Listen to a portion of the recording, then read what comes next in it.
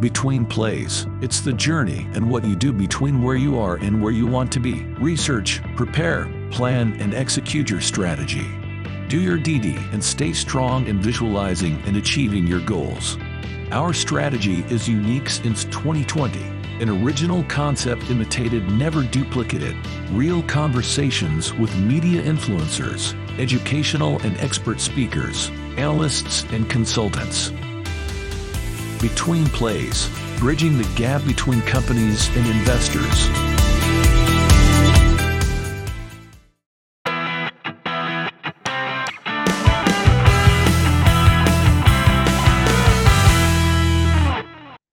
Hello, everybody, and welcome to Between Plays Stock Market Strategies. And here we are again with Mr. John Kaiser. How are you doing today, sir? Albert, I'm doing great. I went last week to the Vancouver for this conference. I felt like a desiccated frog in a parched lake after this 10-year drought of a bear market. Wow. And during this conference, I was stunned by what was going on. And I'm like this desiccated frog, feeling the mist of the rain, coming back to life and looking forward to the return of a raging bull market for the resource juniors. Wow, it's true. It's crazy. Like I was watching the investor forum, your video, and I will be putting that up here as well. And it's just so interesting because I heard that, first of all, I have to put on my glasses for this because it's so interesting what you were calling it. It's like buy now and don't look back. I mean, that is a strong statement. Well, you know how that came about is that the title itself is called The Implications of Geopolitics and the Energy Transition as a Drivers for the Resource Juniors. And I was telling a friend this, and she said, that's a really boring title. Can't you come up with something better? So that's when I realized what my real message is, buy now and don't look back for the next 3 years. And that seemed to resonate with people a lot more than my wonkish title that my presentation has. Oh my God, it's so funny. But it's a great way, naturally you read that and you're like, wow, okay, like this is interesting.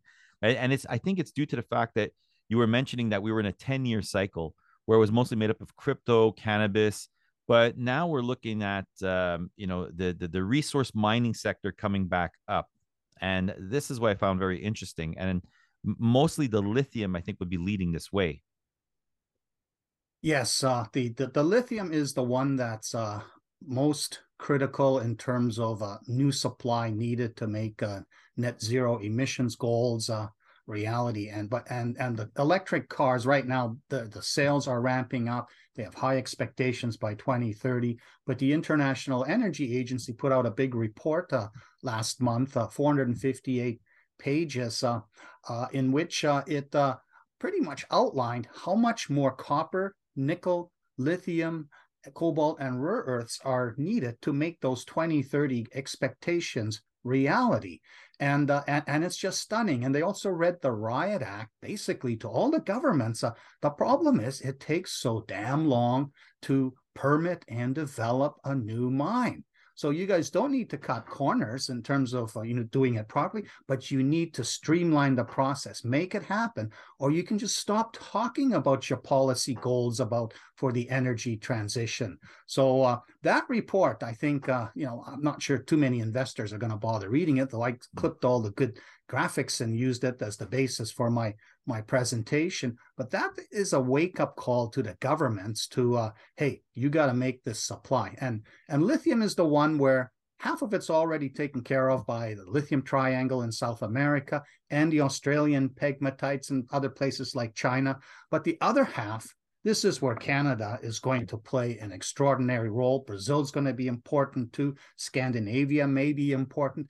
And certain parts of Africa, such as Zimbabwe, are also going to emerge as major sources. So there's now a big rush on into these ignored jurisdictions to look for the lithium. Okay. And, I know that you have some graphs that you wanted to show us. Would you mind putting some of those up? And Okay, so just one anecdote. When I was impressed at the turnout at the Metals Investor Forum on Friday.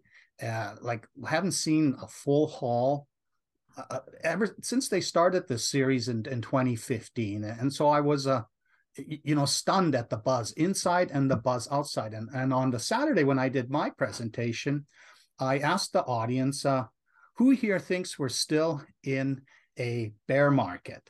And 2 hands went up. And I said, okay, who thinks we're in a bull market? Again, only 2 hands went up. And I was sitting there thinking to myself, we are in the eye of the hurricane.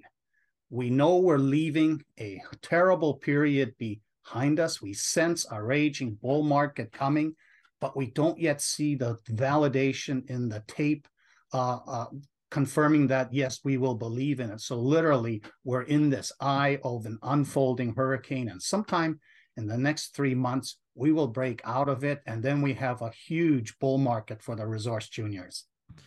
Okay, that's very, very interesting. And also, what's really interesting about the bull market, there was also this new thing that you were mentioning. I found it very interesting, which is the listed issuer financing exemption, and which that'll bring in even more of capital pool mass. Is that correct?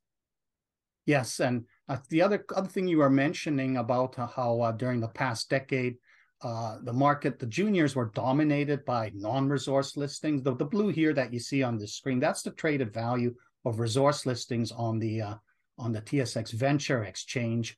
And you can see that the yellow is the percent represented by the resource juniors, and the red is everything else, crypto, cannabis, whatever. And this has been building all of last year. In December of 2021, the relationship reversed. And we have seen the resource listings share of traded value increase. It's not huge. You see this modest increase, but the non-resource traded value has absolutely shriveled. And I don't think cannabis or crypto can make a comeback. And I don't know what new concept is going to sweep the juniors. So after this 10-year drought, we are going to see the resource juniors attract all the risk capital that fled during this long bear market. Now, This is what you're talking about here. This red thing is financing, private placement activity done by the resource listings on the Venture Exchange. And only millionaires have been allowed to participate in this. You had to be worth $1 million to qualify as an accredited investor to participate in warrants. And in November, the regulators finally made a huge new change. They call it the listed issuer financing exemption. And the financing, and it can be done by brokers, and it also can be done by companies.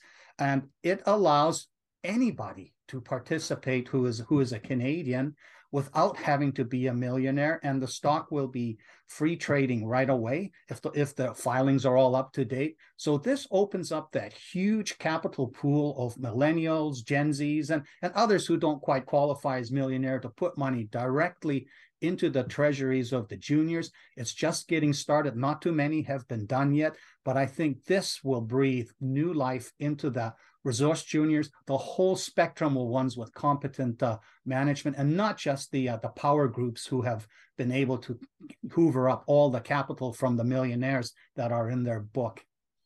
Yeah, that is honestly, that is amazing. And when you look into this, what you're talking about over here, and you put all these things together, the other question basically I'd like to get into that ties into this to a certain point is we have 2 determining, I guess, key drivers, right? We're talking about energy transition and the geopolitics. Now, naturally, this is for a much longer conversation, and we'll leave that for the future. I think we should be maybe like just focusing more a little bit on lithium, as we discussed earlier, and what is the energy transition, how important it is. I mean, we're looking at 2030. That's going to have some markets, especially for the EV industry, as a set point. Then we have a 2050, which is the zero emissions as a set point. And of course, a 2030 to 2050, which we could talk about in another, I guess, interview, that would be mostly for the hydrogen. But we are definitely right now in this key driver of the lithium space, like really taking over. And with this capital pool mass, this could be very interesting. Yeah, and just to deal briefly with the geopolitical angle, when Russia invaded Ukraine on the basis of a bunch of lies, and then China said, oh, we are best pals with Russia. We agree that autocracies countries should be structured as autocracies and should be able to do as they please if they can. That really cemented this push towards deglobalization, this wariness of China becoming more and more dominant. Its economy by 2030 will be the same as that of the United States. So this geopolitical conflict, it's very dangerous. It's good for gold because when the United States weaponized its dollar to do sanctions against Russia, all these other countries realized we need to not depend on the US dollar settlement system. So they're all developing their own settlement systems, and they're also, central banks are also buying gold because gold is a natural bridge as you transition away from reliance on the US dollar. So we've got as a backdrop against this this uptrend, built-in uptrend in gold, which is going to also breathe life into the juniors. But the other problem with this sort of autocracy versus democracy split that's happening is a lot of raw materials come from autocracies. And it's this security of supply that was taken for granted in globalization.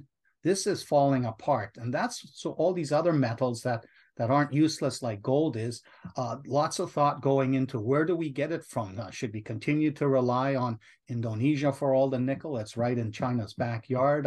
Where should we get our copper from? Should we like build mines in Canada and the United States again, rather than just import it from Peru and Chile, where everything is coming unglued as different governments take charge there? So that's in the backdrop. But you're right. The lithium is the key thing right now that we should focus on. And this goal here that they have, electric cars and solar and wind, rare earths are relevant to the wind. What juniors do is not relevant to solar, but this here, the electric cars, the juniors are hugely relevant for that. And this is what the IEA came up with, and you can see how much more of these metals is needed by 2030 to make their goals reality. And this is like for copper, it's 50% more than what you would expect now from the macroeconomic growth of the global economy. And copper's a huge market. It's like 160, $70 billion a year. So you're talking expanding an awful lot of copper. And nickel, they're basically saying it's going to double. That's a $50 billion market. And rare earths also have to double. But the scary thing about rare earths, you can't avoid using them in the motors of these electric vehicles. China still dominates in the supply of the rare earths. And that's a mania that's, I think, going to erupt over the next year or two. But it's this staggering 600% that's needed for lithium. That's the big problem right now. That's what's driving what I call lithium mania 2.0, which is the search for the bedrock hosted pegmatite supply that will be in addition to the lithium triangle brines and the Australian pegmatite supply. This is now what's unfolding in Canada, and it has created the conditions for a great Canadian area play, such as we have not seen since the 1990s, when we had the diamond boom in the Arctic and the Voisey's Bay discovery boom in Labrador. What's unfolding now, it's like a flash, a blast from the past, but this is bigger. When diamonds came on, when the diamond discovery was made, the diamond market was worth $8 billion a year. Today, it's worth $14 billion, so it's barely kept track with inflation. But we're talking with lithium, it was $200 million market in 2005. It was $18 billion in 2021. And based on this six-fold expansion by 2030, this will be $100 to $200 billion market. This is bigger than gold going from $35 to $400 in 1980, 82 and unleashing this sort of discovery bull market. This has to be compressed into less than 10 years for all this lithium to be discovered. And it's this dynamic, all this money is going to go into drilling, delineation over the next 2-3 years, show us where all the pegmatites are, and then decide which ones to put in production by 2030.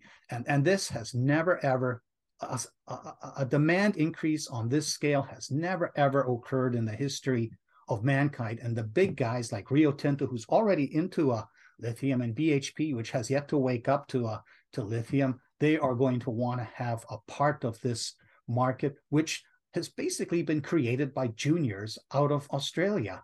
And now we have some emerging ones in Canada, such as Patriot Battery Metals, which has a whole district. They own the equivalent of like 40, 50 kilometers of the Destor Porcupine break, from which like 50 million plus ounces have been mined over the past 100 years. They like control all of that. So this, when you see a big giant like Rio Tinto bite the bullet and make a hostile bid for Patriot Battery and actually succeed and maybe even get some competition, it will go absolutely insane, because the James Bay region, it doesn't seem to be very good for anything else like gold or copper or whatever, but for lithium it appears to be world class.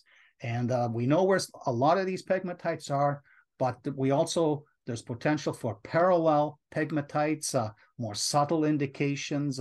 So all this money is going to go into it. Huge exploration boom. It's similar to the diamond boom from the 90s, but also very different. So basically, the lithium 2.0 that we're talking about, right? This is like, we're at the very, very beginning. We're at the, like, I don't even know if it's even started to be, in reality, because there's still some people out there that don't understand that, like, are we at the turning point where like car makers are like, at the point of no return? And if so, then that means that we're just getting started on this whole lithium 2.0. Oh yes, and for example, this past week, GM did a tentative financing offer, $650 million equity financing offer to Lithium Americas for its Thacker Pass project, which is a claystone style system in Nevada, and this is being held up by permitting issues, but it's a sign how desperate these car companies are to secure domestic secure supply for their needs, because they've all woken up. They're spending all this money on battery factories, but they're only now waking up to, where's the feedstock going to come from? So they're literally going from all the way downstream to the very top of the stream where the mining companies sit. And this has also never really happened. The manufacturers have always disdained the dirty business of mining. And this is another sort of sea change that's starting to happen. This anti-mining attitude, they're realizing it's counterproductive. Yes. Because it harms the energy transition goals. Yes. So I think we'll see governments step in. I mean, we saw the Department of Energy make a conditional loan of $700 million to Ioneer and its Rhyolite Ridge project, also a claystone project. This is held up by some buckwheat plant, which is rare, and so the eco-diversity groups are saying, you can't disturb this, wipe out this one little plant that's in this area, and yet they're holding up this huge development to supply lithium for the Tesla factories and all the other ones that are going to be requiring it. So this is the governments are starting to lean on all these objectors to the mining system, and even in Ontario and Quebec. Quebec, I think, has been more favorable towards mining development. Ontario less so, but even Ontario is starting to wake up. And the biggest problem is going to be First Nation resistance to it, especially in northwestern Ontario. There it seems to be a big problem.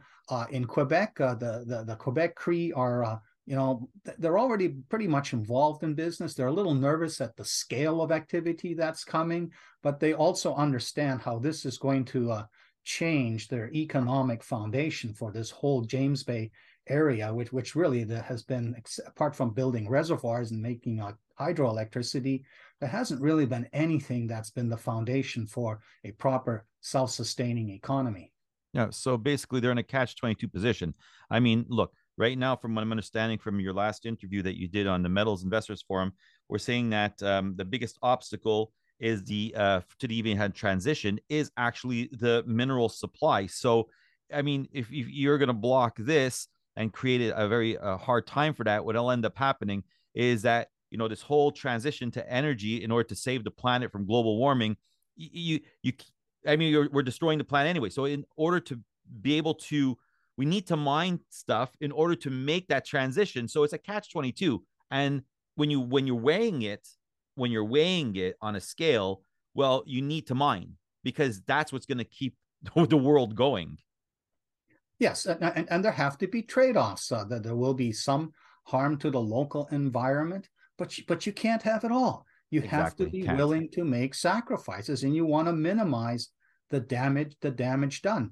And again, that people are worried about the carbon footprint of mining. Well, the beauty of Quebec with all its hydroelectricity is that when you use all this energy to convert the spodumene concentrate into lithium hydroxide, it will probably qualify as zero carbon energy consumption. Whereas ESG compliant, like we're ESG, we're doing very well when it comes to the ESG factor. Yes. So other more remote regions where you're going to have to rely on diesel or something like that, that may be more problematic. Okay. So you know what, John, basically, I was wondering if we could just talk about a few little companies that are out there, and and if you have a last word. I know we don't want to keep you too long. You're an extremely busy man. So, and I really appreciate the fact that you're on the show. Is it possible that we can get into maybe a few companies like Dios and maybe Azimuth, BRW and PMET or something like that? Yes. For example, here's a selection of companies that have exposure to the James Bay region that are at very different stages. Now, Patriot Battery Metals has I believe now it's a $2 billion valuation already, but I can already tell from the 100 holes they've drilled into the CV5 pegmatite, there's a 50 million ton footprint there. And the latest holes at the northeastern end, you can see how this projects under the lake for another 2 kilometers, because the CV4 outcrop on the north shore of the lake, it's got spodumene in it. And so under the water, this thing probably continues. And this northeastern 350 meter segment, this is very rich. This is, they're getting 5-6% lithium oxide grades in this. So we can see this stepping out, and they're looking at a 50 to 100 million ton system there. So there's sort of a base that if a Rio Tinto came in, they could immediately go in there. Yes, they're going to have to empty a lake. And again, the water people and all that are going to have to accept that if you want the world not to be cooking in 2050, you may have to empty this little lake. There's plenty of others in Quebec that will be a sacrifice to be made. Now, Patriot had this project back in 2015. They got it as part of Lithium Mania 1.0 when everybody first started talking about the electric vehicles. And then the lithium price crashed from $10-12 a pound below $3. So what they had, and if it had happened again, it'd be worthless, nothing. But in 2021, the Australians, saw that their oversupply had finally reversed. They were now, the lithium market was undersupplied. They could see the lithium carbonate prices go up. So they came in and adopted this Patriot Battery Metals. Brunswick was like last year in the first quarter, Bob Wares is like, he's starting to grasp the enormity of this lithium requirement. He's thinking, I think, oh gosh, I'm probably too late for the party. But he started checking out and looking at all these trends where they are going through the archives, finding these documented pegs. These pegmatites have been found through the last 100 years while looking for base and precious metals deposit. They would see them off to the side, but because they were worthless, they would just note it in the archives. And he realized that the juniors from Lithium Mania 1.0 had just put little postage stamp claims on wherever there was something sticking out of the ground. They had not staked the trend. So Brunswick has been on an acquisition rampage in the past 12 months, acquiring all these trends, optioning some of them from the Osisko group, which, by the way, they have the western extension of the belt that hosts the Patriot Batteries Corvette pegmatites. So this is the one that's capturing the public's imagination. They'll be drilling on the Hearst project in Ontario by March. Also, they have the extension of the CYR deposit that, or possible extension. Allkem, the previous operators, drilled right to the border and then stopped. And so this company is the one that the institutions are going to end up going into. Now, here's how this is all evolving. Azimuth has also been in the James Bay area for the past couple of decades, not looking for lithium. And last week, they sort of woke up, said, oh, our properties have lithium potential. And the stock doubled in price when they put out maps showing, yeah, here we are next to these other, here's our lake bottom sediment anomalies. And yeah, we're in the game. We're also going to look at that. And then there's little stealth ones like this, sort of the penny dreadfuls, Dios exploration. They have been in the James Bay area also for 20 years. It was a spin out from Sirius to explore for diamonds around the Renard discovery that Ashton had made. And they developed a knowledge of glacial history, which they have combined with the government databases where rubidium in the lake bottom sediments is the key indicator. So they've been under the radar, been putting together all the data and the geology and staking claims, and they have like very poor visibility. Their website's a disaster. Their press releases are a disaster. But they're okay with that for now because they're trying to not attract attention while they are accumulating strategic land positions in that James Bay area. So we're going to see little ones like this suddenly become a big, have a high profile. We're going to see Patriot Battery probably taken out. We'll see what Azimut comes up with. And Brunswick, of course, is going to be what everybody ends up piling into. They plan to change the name to Osisko Lithium to build on the Osisko brand with all the institutional markets. And then you have little dark horses like that, which are going to surprise the market. And in the past week, after I came back from my trip, I've been busy adding all these projects. These companies are popping up. There's Mosaic, which suddenly acquires another property in the James Bay region. Maduro just announced, after David Jones passed away unexpectedly, their whole Mexican initiative is dead. But they suddenly announced claims, but haven't been able to say much about it. It's happening all over. Some will be just closology and not at all in the money in terms of potential. This is in a sense, it's similar to diamonds in that anybody could end up with something, but in the diamond play, the kimberlite clusters they came up where they came up, and until you sampled it and knew where the indicator minerals were and what were they pointed to, anybody could end up with anything. But the pegmatites only occur in specific geology, so you can be like 1 kilometer away and you have zero chance of owning everything. And right now, there's a question of mapping. Is everything mapped correctly? So what people think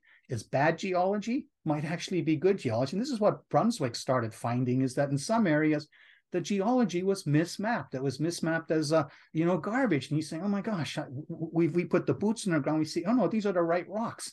And here's the potential. So they're able to stake for whatever staking costs these big land positions. So there will be this element of surprise when they put the boots on the ground and start seeing what they have. I think fairly quickly we'll find out those who are just also-rans that are proximity plays. And the other ones, there could be small ones like Dios, which suddenly are sitting on something fantastic. And what I like about this whole play is lithium is of interest to the Gen Z, the millennials, because they're going to be around in 2050. And if this climate change trend isn't reversed, they're going to inherit this horrible legacy. So putting money into lithium resource plays is a way of securing their future. But the lithium is also relatively simple compared to squirrely gold vein deposits. Once you find one, you drill the holes through it. You can do your length times width times depth times specific gravity to see what the tonnage footprint is. You can see what the rock value is. This becomes the learning gateway for generations that looked like they were lost to the junior resource sector. They made money on crypto and cannabis. Those stories are dead. All this AI chat GPT, there's no way you can make money in that through a junior. But this lithium space is going to be the gateway. And that's why when you were talking earlier about the life exemption, allowing younger people who don't meet that millionaire threshold to actually put money into little companies like Dios, they could end up making huge scores over the next few years. And just sort of here, I've taken an old graphic from Aber Dominion became Dominion Diamond going back to the 1990s. This was where Diamet first mentioned that they had Ecadie and the market started buying Diamet. And then we had this year of accumulating land and starting to find kimberlites. And then right in here was when the Diamet took it to the next level with bulk sample results that showed, oh, this is real. And then the Tliquicho discovery was made. All the data looked similar to what was on the Ekati block, and the stocks went crazy. And that's when suddenly everybody knew this was for real. And this is what you might see like a Brunswick do, or even a Dios do over the next year and a half. But we are right here on the cusp of a massive Great Canadian Area play in the James Bay region, but also all these other parts of Canada where pegmatites have also been documented and never been seriously looked at, because who needed lithium for anything except glassware and ceramics until, you know, a decade ago. Oh yeah, we definitely don't. We're nowhere close to the lithium that we need. But honestly, I really appreciate the time that you had with us today, John. As I was mentioning, I really, really appreciate having you here with us, John. I'd love to have you again in the future with us. All of your conversations, so intelligent and insightful for everybody, and educational. Would you be able to come back one time, or, you know, more times in the future on our show? Oh, like I said, I'm was like this desiccated frog on the threshold of death, and I feel that we are in a bull cycle. I'm going to be part of it. I'm covering this Great Canadian Area play that's emerging. So I'm hoping you'll have me on your show many times as this year unfolds. Oh, thank you so much, John. I really appreciate it. So everybody, this is John Kaiser, and everyone, always remember, research, prepare, plan, execute, stay strong. John, thank you so much. And I can't wait to see you again. Yes. Thank you, Albert. Between plays, it's the journey and what you do between where you are and where you want to be. Research, prepare, plan, and execute your strategy. Do your DD and stay strong in visualizing and achieving your goals. Our strategy is unique since 2020. An original concept imitated, never duplicated. Real conversations with media influencers, educational and expert speakers, analysts and consultants. Between plays, bridging the gap between companies and investors.